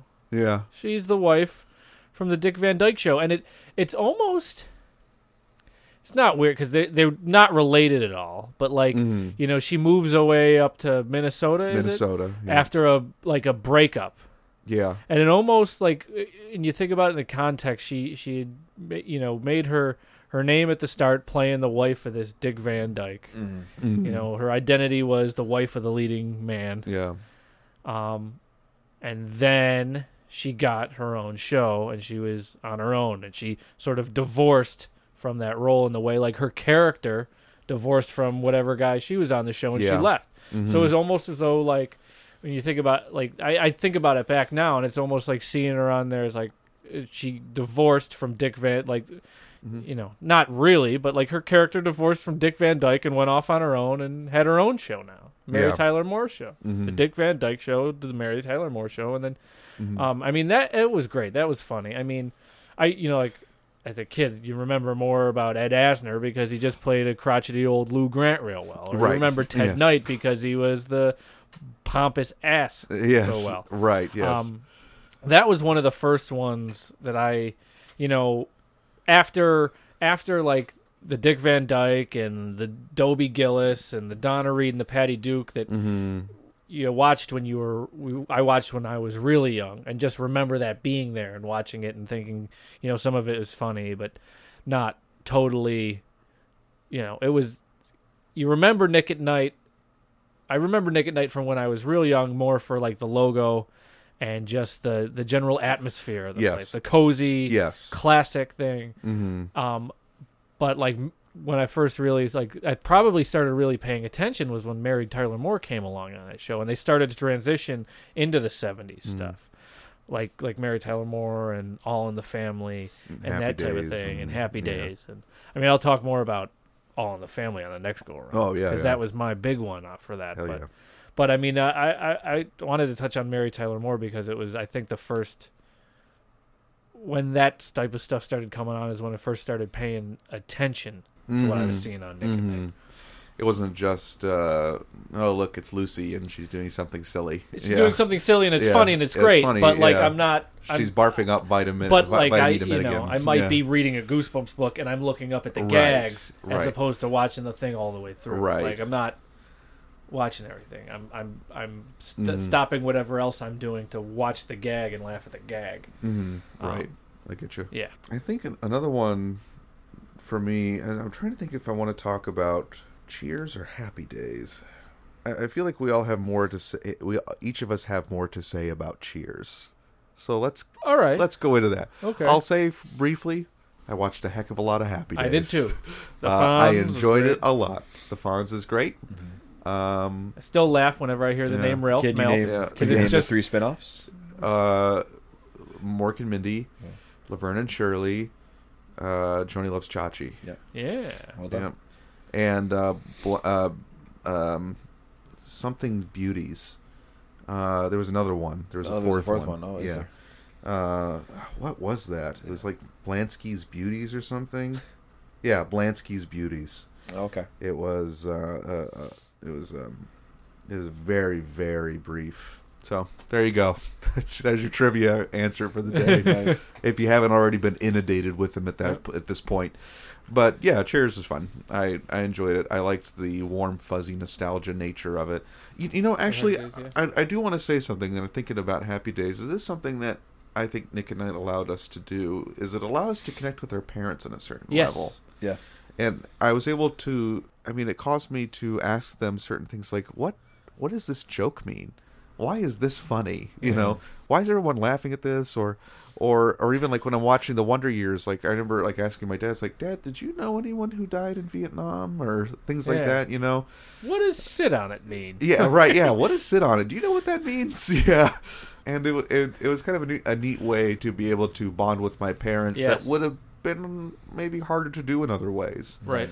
To be able to share at least television and that kind of a thing. I remember this is not Nick at Night, but I do remember watching a Family Guy episode, and they talked about like making shake and bake, and then Stewie goes, "And I helped," and I was like, "What is that?" And I talked to my mom. I was like, "What does that mean? Like, why did he say that?" Oh, you don't remember that? No, I don't.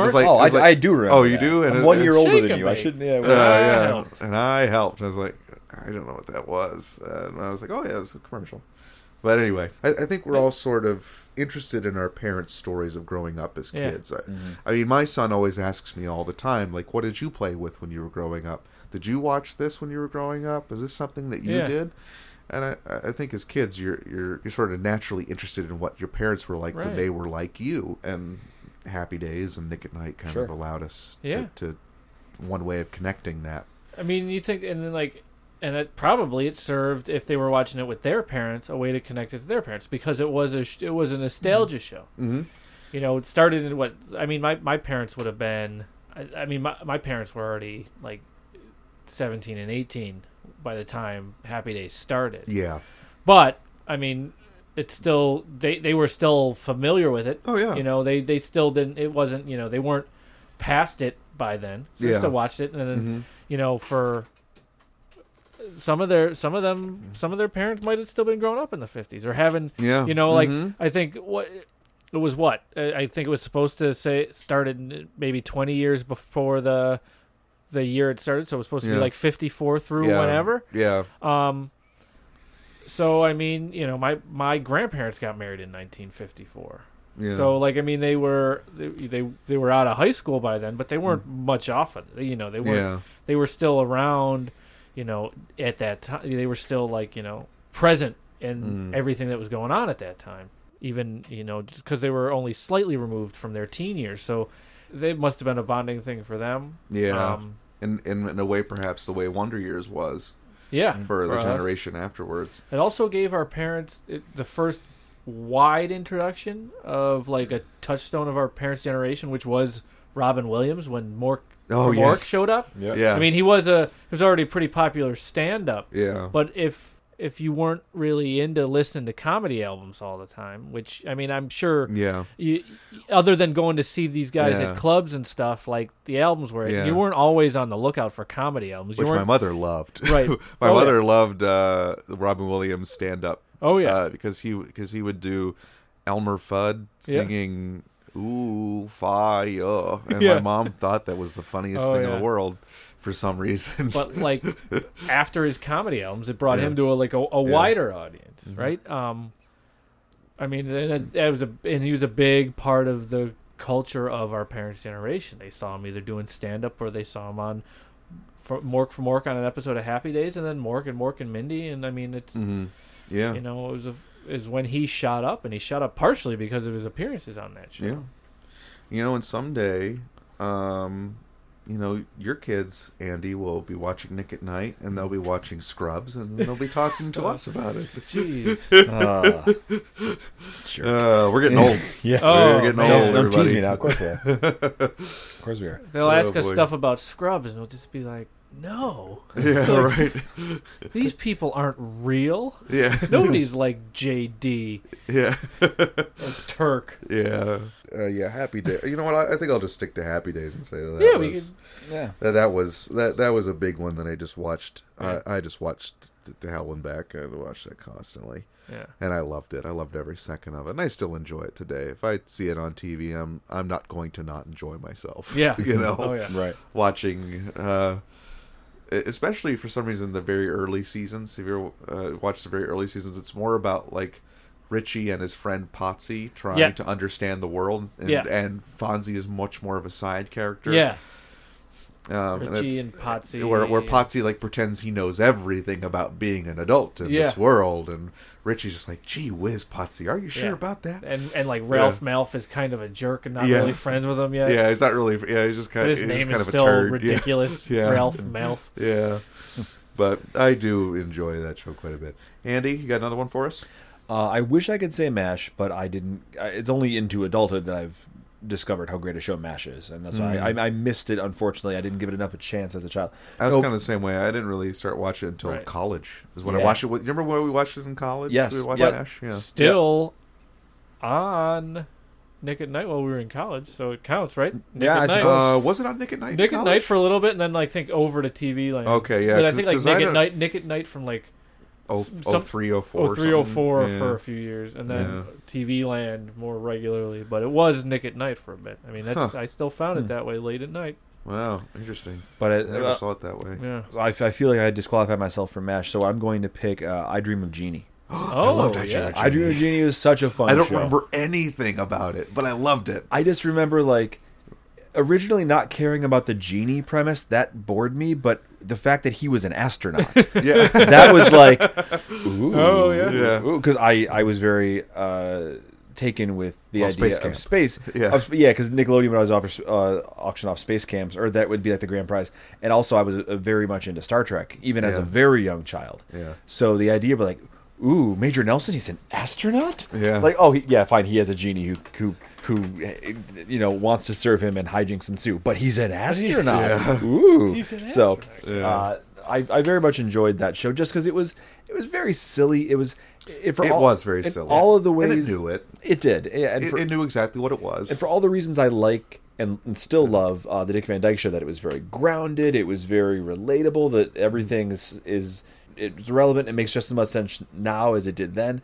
I Dream of Jeannie was the opposite. It was just such a goofy, silly, weird premised sitcom. It's like somebody was pitching this sitcom in a meeting, and they were like, "It's a bold swing. Let's see if anybody watches it." And sometimes I applaud the bold swing. Yeah, and that was just fun. Well, that era of TV was full of full swings. I mean, that's the same era that brought us Bewitched. Yep. Yeah. That brought us the Munsters, the Addams Family, My Mother the Car.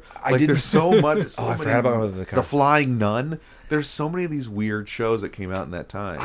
For whatever reason, I really loved Edwin and Jeannie, but I did not like Bewitched. Yeah, I had no affection for that show. I wasn't allowed to watch it because it had a witch in it, and that is. But you were allowed to watch Edwin and Jeannie? I was. Katie was not, though. She was not allowed to watch Edwin and Jeannie because it had magic in it. Because of a witch, no witch. Witches, you can't watch a witch. Witches are bad. Probably probably Uncle Arthur. Your parents didn't want you to see Uncle Arthur. Your parents probably didn't want you to see an Uncle Arthur either, then, right? Oh, I love Paul Lynde. Yagazoozy. God, Paul Lynde's the greatest. My dad loved Uncle. No, my mom has since like she's talking. She's like, why did I do that to you guys? Like, but it's just you care about your kids, and that's what you know. Yeah, it's what you do. Tons of people weren't able to watch The Simpsons because George H.W. Bush said I was definitely not allowed to watch The Simpsons. I think because my parents were just like, I do not want them to get the idea that Bart Simpson is cool. Yeah. Which I think you watch it enough you can tell. It's a legit concern. I think, well, for like a 5-year-old to watch. For a 5-year-old. But I think I would feel comfortable showing it like an 8 or 9-year-old. Yeah, by the time you're that, you're like, this kid's not. You know he's not a good kid at that point. Right. And that great things are not planned for him. Yeah. Well, that's not entirely true. He's supposed to become a Supreme Court justice, if you recall, in Itchy and Scratchy the movie. Yeah. But anyway, I digress. But anyway, I Dream of Genie is a lot of fun. Yeah, that's a real fun show. That's another one I'd like to revisit to watch. I bet it's not streaming anywhere because it's my life. It's one of those things where it's either not streaming anywhere or it's streaming somewhere like it's on Crackle and everything's there for free. Oh, Crackle! So it's one of those two. It's either does anybody still is Crackle still a thing? It is. I used it exclusively for comedians in cars getting coffee, and then Netflix bought the rights to it, and now I have no reason to ever go to Crackle ever again. Yeah, but it's still a thing though. Weird. Still an app on all your Roku. I only remember using Crackle because at one point they had the rights to a lot of Godzilla movies, so I watched a lot of Godzilla movies on Crackle. But anyway, Trey, grace us with another example. I will get into All in the Family. Okay, that's a big one. That's a big one. That was one of my favorites. Mm-hmm. My dad and I watched a lot of that. Mm-hmm. We'd turn that on late, pre-news and after news, just hanging out watching Archie Bunker and the Dingbat Edith. Yes. I don't know, Archie. Yeah, I love that. Oh, and just those episodes. That show is just so great, and you could laugh at Archie for being like a dumb bigot. You could laugh at Michael Stivic for being sort of like an elitist, thinking he's better than Archie, because he was also a dumb idiot too. Yeah, he just, it's funny how Norman Lear sort of gave it to everybody there. You knew where his politics were, but the big liberal stand-in, the progressive guy, could also end up with egg on his face all the time too, because he was kind of a jerk. Yeah, especially if Archie sometimes would come around, and Mike would have already given up on him at that point, being like, he's a lost kid. Yeah, and then Archie would actually end up doing the right thing, and he would just, be like, okay, whatever, man. Or he'd say something, and then Archie would give it something back to him but it would be bigoted too, and then back to square one right at the end. Yeah. Like I think Edith was the only character that didn't really end up with egg on her face at any point. She had egg on her face as soon as the show began, because you hear that voice screeching the theme song. Yeah. It was great. You're reminiscing about watching the show with your dad. I was going to ask you, would you say that those were the days? Those were the days. It's funny. They're kind of still the days. My dad's a great guy, but my dad and I sometimes have a Michael Stivic versus Archie Bunker thing going on now. So we still kind of have a thing like that going on. Yeah, it's an eternal so there's still relationship. The days. But I mean, it was great. Like there was so many good shows. Like one of my favorite episodes was the one where they had to go out to dinner because the dinner was ruined at home, and then they all each told their own different story. Yeah. And so when Archie's telling the story, Archie is basically acting like Edith, and Edith is acting like Archie. Like, what are we having for dinner, Edith? Nothing. Like, she'd like come out just nothing, like one word's just yelling and treating him. And Gene Stapleton was so great, like turning on like angry, mean Edith. Yes. She's a great actress. She was I don't great. know if Archie was you've always ever a great seen her in performer. anything else. We recently watched the movie Bells Aren't Ringing. It's a musical with Judy Holliday and Dean Martin, and Gene Stapleton's in it, and she doesn't sound anything like Edith, but she's great. She's a great actress. I mean, it was just everybody was great. Yeah. Sally Struthers was great as Gloria. Rob Reiner was great as Stivik. He's perfect. You know, the Jeffersons. The Jeffersons being on there was perfect. Like Lionel coming on, just being like, "You're all assholes." Yeah. I mean, it was just such a great show. And like, I mean, you know, it was just like the point is to laugh at Archie. Yes. Like you were there to laugh at him, but he could get stuff and soften, and it made the like sort of like the touching parts even more touching because. Well, you could laugh at him because you knew what he overcame to reach that point, right? And you also knew, like, you know, they threw a lot at him during the series. Yeah. Eventually, Michael left Gloria for one of the students, like the pig that he was. Like he left, and that was very late in the series, right? Right, late, but Gloria went away, and they raised a kid. But even further later, when everybody was gone, you know, Archie had to deal with the death of Edith. Yes. That's when, you know, the later season where they had Archie Bunker's place. Yeah. I mean, they threw a lot at those characters. Yeah. I mean, and really made people care about them as it went through. Like, yeah. You know. I mean, even today, I mean, I feel like even more so today than when we watched it when it was on Nick at Night. Yeah. It's heavy because it is heavy. Our current social, you know, news climate is very heavy with a lot of tragedy and injustice, right? In ways that, geez, the 70s could only dream of. I feel like at that point, but I feel like there's a lot of similar tensions that have bubbled up that makes All in the Family more relevant now than it was when we watched it in the 90s. Right. Yeah. I mean, you could just it is.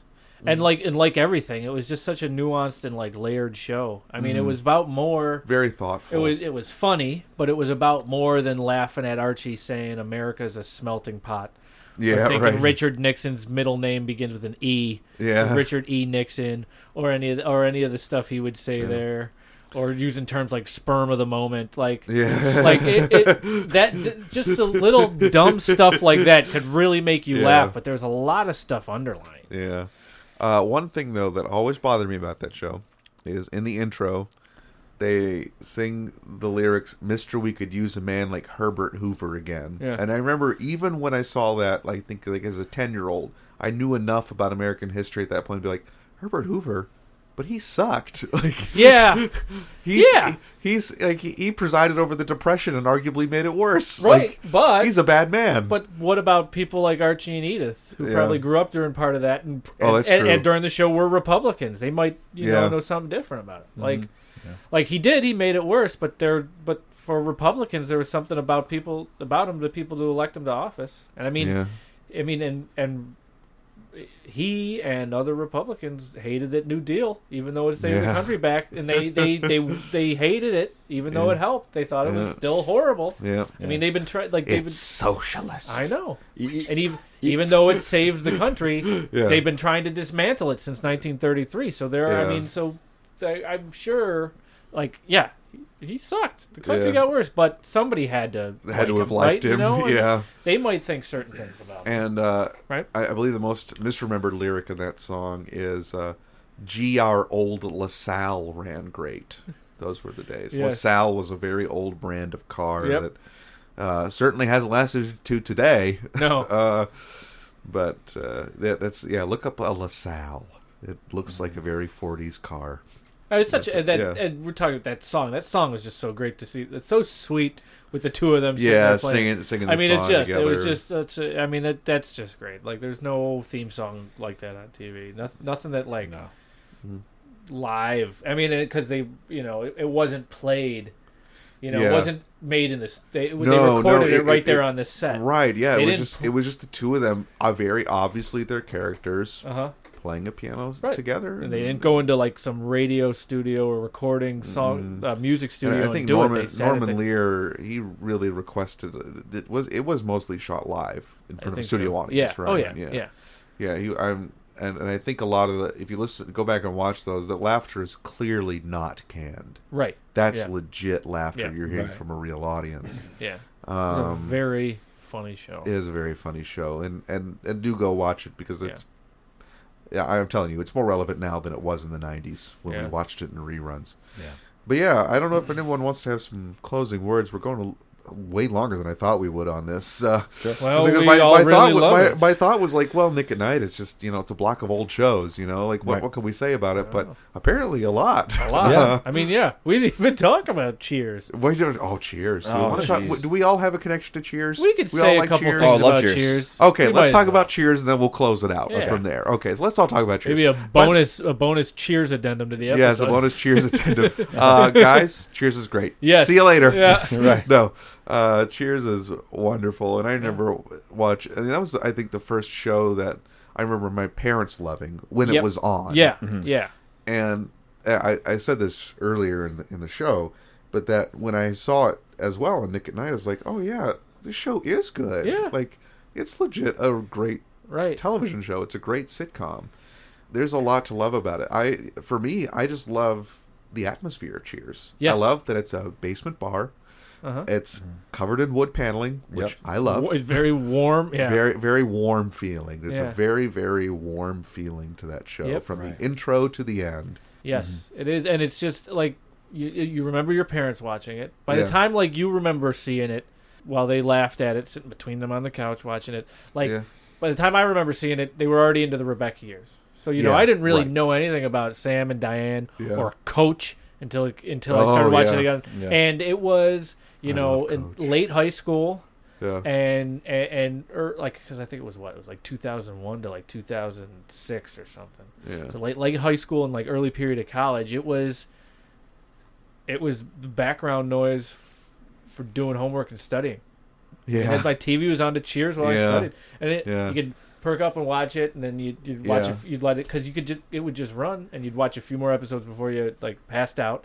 You could watch Cheers all the time, and it was just great. And there was a whole, you kind of remember the stuff from Sam and Rebecca that went over your head, but like, I had this whole Sam and Diane thing to discover for the first time, beginning at age 16. Yeah. I mean, and it's just great. I mean, and there was so much I didn't remember, and learning and seeing Coach for the first time. Like, what a great character he was. I mean, Woody was great too, but what a great character Coach was. Oh, Coach is great. Perfect. He wasn't really even senile. They never portrayed him as senile. No, he got hit in the head too many times. Yeah, he got hit in the head too many times, and so he just looked at the world in a funny, in a really interesting way. Yeah.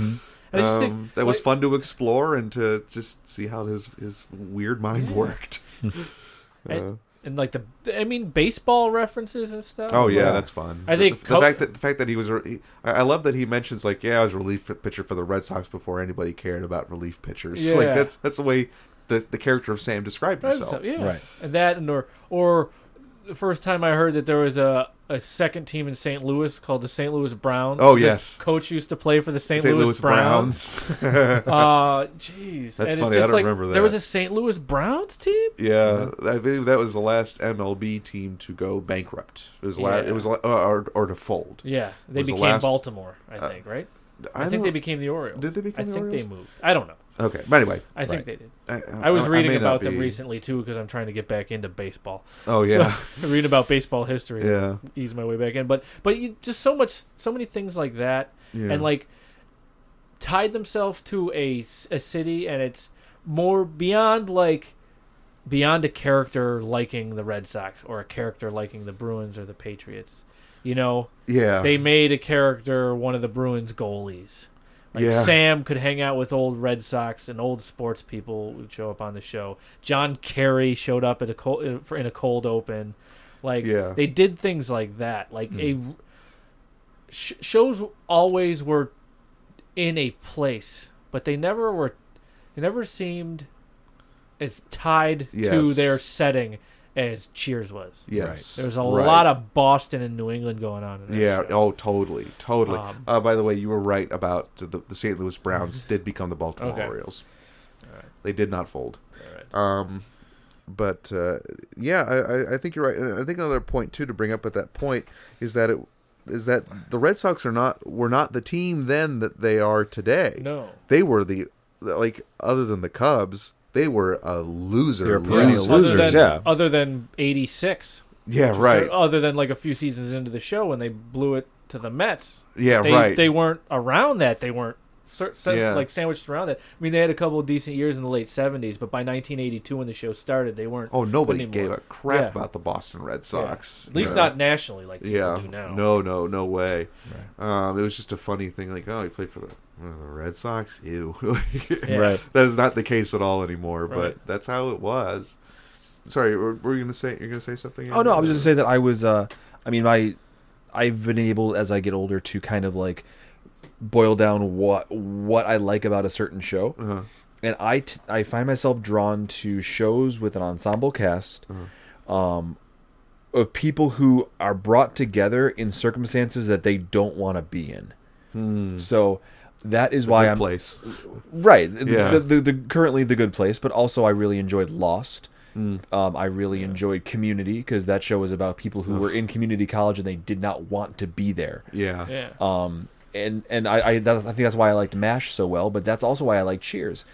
Sam owned that bar because his plans of becoming a very successful professional athlete did not go the way he thought they would. Yeah, he was a washed out athlete. Diane was there because she broke up with somebody and realized that for all of her, hoity-toity opinions, she had no marketable skills, and really her best option was to be a waitress in a bar. Norm can't be at home with Vera. Norm be home with Vera or at his job. At his job, and poor Cliff lives with his mother. Lives with his mother, and he's just lonely. Yeah, Cliff's just lonely. You look at Carla. Her life is a mess, and she needs that job to take care of her kids. 8 million kids. Yeah, but also I think if she had to stay home with those 8 million kids, she would kill them. Yes, right. Legitimately end their lives. Yeah. So Rebecca's there lately because she wants to be higher up in her company, and she's kissing up there. Rebecca just wants to be rich, so she wants to get a good job or marry Robin Colcord. Yes, right. I think it's a good point you bring up, though. I hadn't thought of it that way. It's another ensemble show about people who are brought together and they find community in a situation that this was nobody's first choice. Yeah. Nobody's first choice was to be in this bar, in this community, and like growing together. Yeah. But that's kind of where life has chewed them up and spit them out. Like even Frasier. Frasier was there because Diane brought him there. Right. Yeah. And then he hung around because those are the connections he made. Yeah, right. Like it was.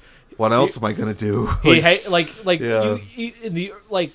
Frasier and Cheers sometimes resented his patience in a way Frasier in Seattle and Frasier didn't. Yeah. Like Frasier was also there because his patience bummed him out. Right. And but he could go to this bar with a bunch of crazies and weirdos who were okay with it. Yeah. And weren't coming to him for help. And he didn't have to try to fix them. He didn't have to try to fix anything. Yeah. These guys were just okay with who they were. Yeah. And he you could see Frasier a bit bummed out, and Frasier was more cynical in Cheers. Yeah. You could hear him. He made more jokes about patience and stuff like that. Yeah. Right. And in Seattle, he was more, maybe just in his medium, sometimes a bit more eager to help. Sometimes people could bum him out, but he was more cynical about his job in Boston than he was in Seattle. Well, that makes more sense for the city of Boston too. I feel like the city of Boston is just a cynical place. Right. Yes. Yeah, especially then. I mean, you think about it, like the Bruins and the Celtics are who you have to look for sports. Right. But in the biggest two sports that really matter on a big national scale, especially in the 80s, basketball didn't matter that much in the 80s. Yeah, so the Celtics had good basketball teams. Right, they had good basketball teams, but it didn't matter like it matters today. Baseball, yeah. But so the sports that mattered, baseball and football, Boston had bupkis. Yeah. The Patriots sucked. They like did. they were the worst. And they will again, mark my words. Yes. Oh, yeah, praise like, be. Like, yeah, you think about in the 80s, like the Patriots and the Sox had had a good season. Yeah. The Patriots made a in Super 85, Bowl. In 85 season, made a Super Bowl and got killed. Red Sox they got murdered. Made the World Series in 86 and blew it. Yeah, it blew it in an embarrassing fashion. Yeah. And but I think you're right that the city of Boston is especially in that time period of the 80s it's a cynical place with not a lot going on for it at the time. Right. Yeah. And so I'm always drawn to shows with that formula. Ensemble cast, people brought together who don't want to be there. Yeah. And it was great. And so that's I think what drew me to Cheers, and you can do that premise well and you can do that premise badly, and I'm sure lots of shows have done that premise badly, but Cheers had really, really well written characters that played off each other very well, and it's a fun show to watch, and I wasn't it. like it wasn't when it counted, it wasn't cynical. Correct. Like, you know, I mean, there were some episodes that were quite progressive. I remember there was one where Norm was very concerned that there was a regular patron at the bar who was gay. He was like, this isn't a gay bar. We can't have them here. And then so like at one point, so then Diane just says like, all right, fine. And then she like conspires to fill the bar with gay people and have Norm never realize it. Just be like, look, you didn't realize, and like at the very end, like you didn't realize all these people were gay, and then they all goes like, "Hey, Norm," and it's just, and one of them gives him a kiss at the end, and Norm just has like this like mouth agape, like what, like, and it's just but then doesn't he just like shrug it off? Yeah, right. Like, Eventually, he's like, well. You got me.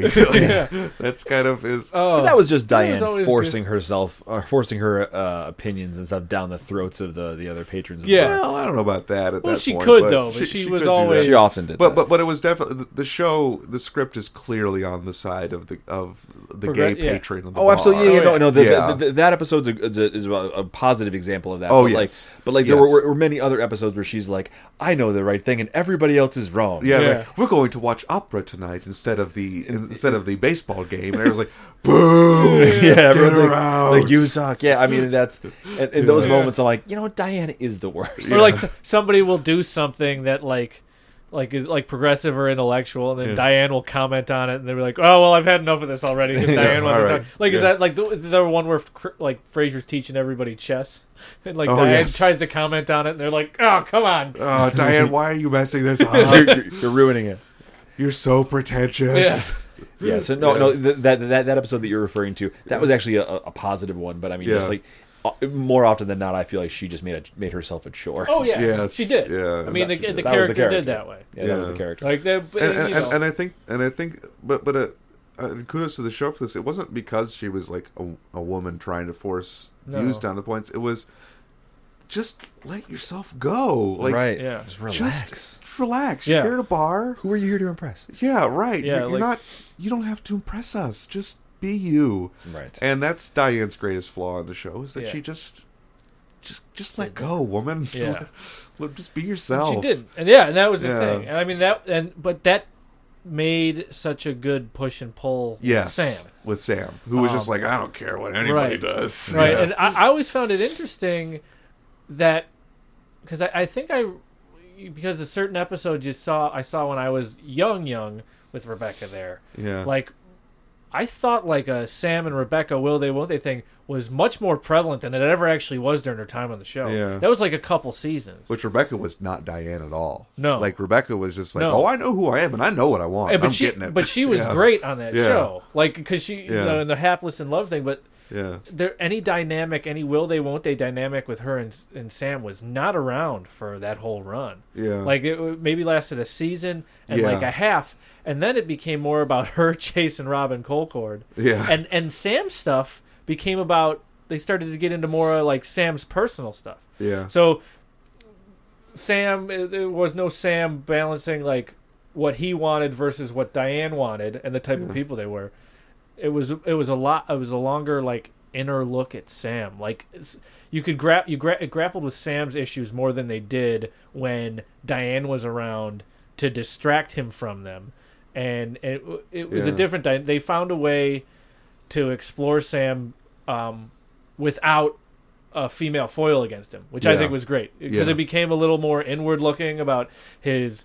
He started coming to terms with like a sex addiction because then the fact that he was with a different woman all the time became much more of an issue. Became a little bit of a darker issue. Yeah, right. Than with Diane. It was like, oh, you cat, or he's doing it to make Diane jealous, or it heightened the comedy of their relationship by making Diane high strung. It became more. I don't want to say like sadder, because I don't think he was like his situation was sad, but it was a little more like he wasn't just a cat. It wasn't like, oh, that's Sam. Yeah, right. Like, it was like, that okay, this guy's man. got. Yeah, it wasn't like that when Diane was on the show to like scowl at that. It was more of like, because this guy's trying to fill a part of his life like, that he can't because fill. there was no female to scowl at that, and everybody like at that point like. It was just Sam. Everybody sort of like knew that about Sam, and that was it. There was nobody to call him out on that, and it was became a little different. Yeah, for sure. So I think that was it, and then of course the great finale when Diane came back. Yeah, and that last scene of that show was great. I have not seen the final episode. You have not seen the final episode. Oh, you maybe must. I got to do that. You must. Have you seen every other episode but the final one? Oh, I've seen a lot of it. I don't know if I've seen everyone, but I've seen a lot. I've watched it all the way through. It is great, and it's just great seeing that show. I'm glad I was able to catch it on Nick at Night. To really get back into it and enjoying it. For sure. Yeah. Well, I think that's a great way to wrap things up, to share a common interest. Unless you had something else to say. I don't. No. Oh, you don't? Okay. No. So, this went on a lot longer than I thought it was, but we had a really good discussion. So, hey, whatever, man. Right. Like, if it's a good discussion, you let it roll. So, thanks a lot for joining us for this week of the Memory Machine. Of course, you can go to memorymachinepod.com to find past episodes. There'll be SoundCloud links there. If you want to look at it through iTunes or SoundCloud, it'll be under the Geekiverse feeds. This podcast does not currently have its own feed, so if you go find the Geekiverse feeds, you'll find back episodes there. Of course, this is a part of the Geekiverse network. Recently, there was a lot of E3 coverage that happened. Consider this your counter-programming to E3 coverage. I can't think of anything more counter-programming than talking about old sitcoms. But there's a lot of E3 coverage, lots of video commentary, things like that you can look up. Of course, there's also a Patreon. This is sort of a passion project, especially for Josiah Leroy, the grand poobah of the Geekiverse, who really runs a lot of this, and it ain't free. So if you like this and you want to make sure that these lights stay on and that this can continue, I encourage you to visit the Geekiverse's Patreon at patreon.com/thegeekiverse, I think. Or patreon.com/geekiverse. I'm going to say the Geekiverse. But you can check that out there. Of course, go to the Geekiverse for other things, articles, other podcasts. There's one called Girls Who Geek. It's pretty good. It's got that. There's Walking Carpet. What about games? Geeks have it. Geeks got game. The Geek doth have the game. Yes. Geeks got games is the name of the podcast. But there's that. Yes. So, there's a lot of cool stuff to check out, and I encourage that you do. You can find me, Nate Lockhart, at Nate_Lockhart on Twitter. Come watch me tweet about very geeky stuff and complain about the state of the world and how awful it is. But hey, we have fun. And that's pretty much the only place you can follow me at. My DMs are open. Slip into those DMs. Andrew, tell us about you.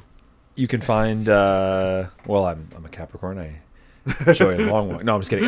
You can find me on Twitter at the Andy Parks with an underscore at the end of that.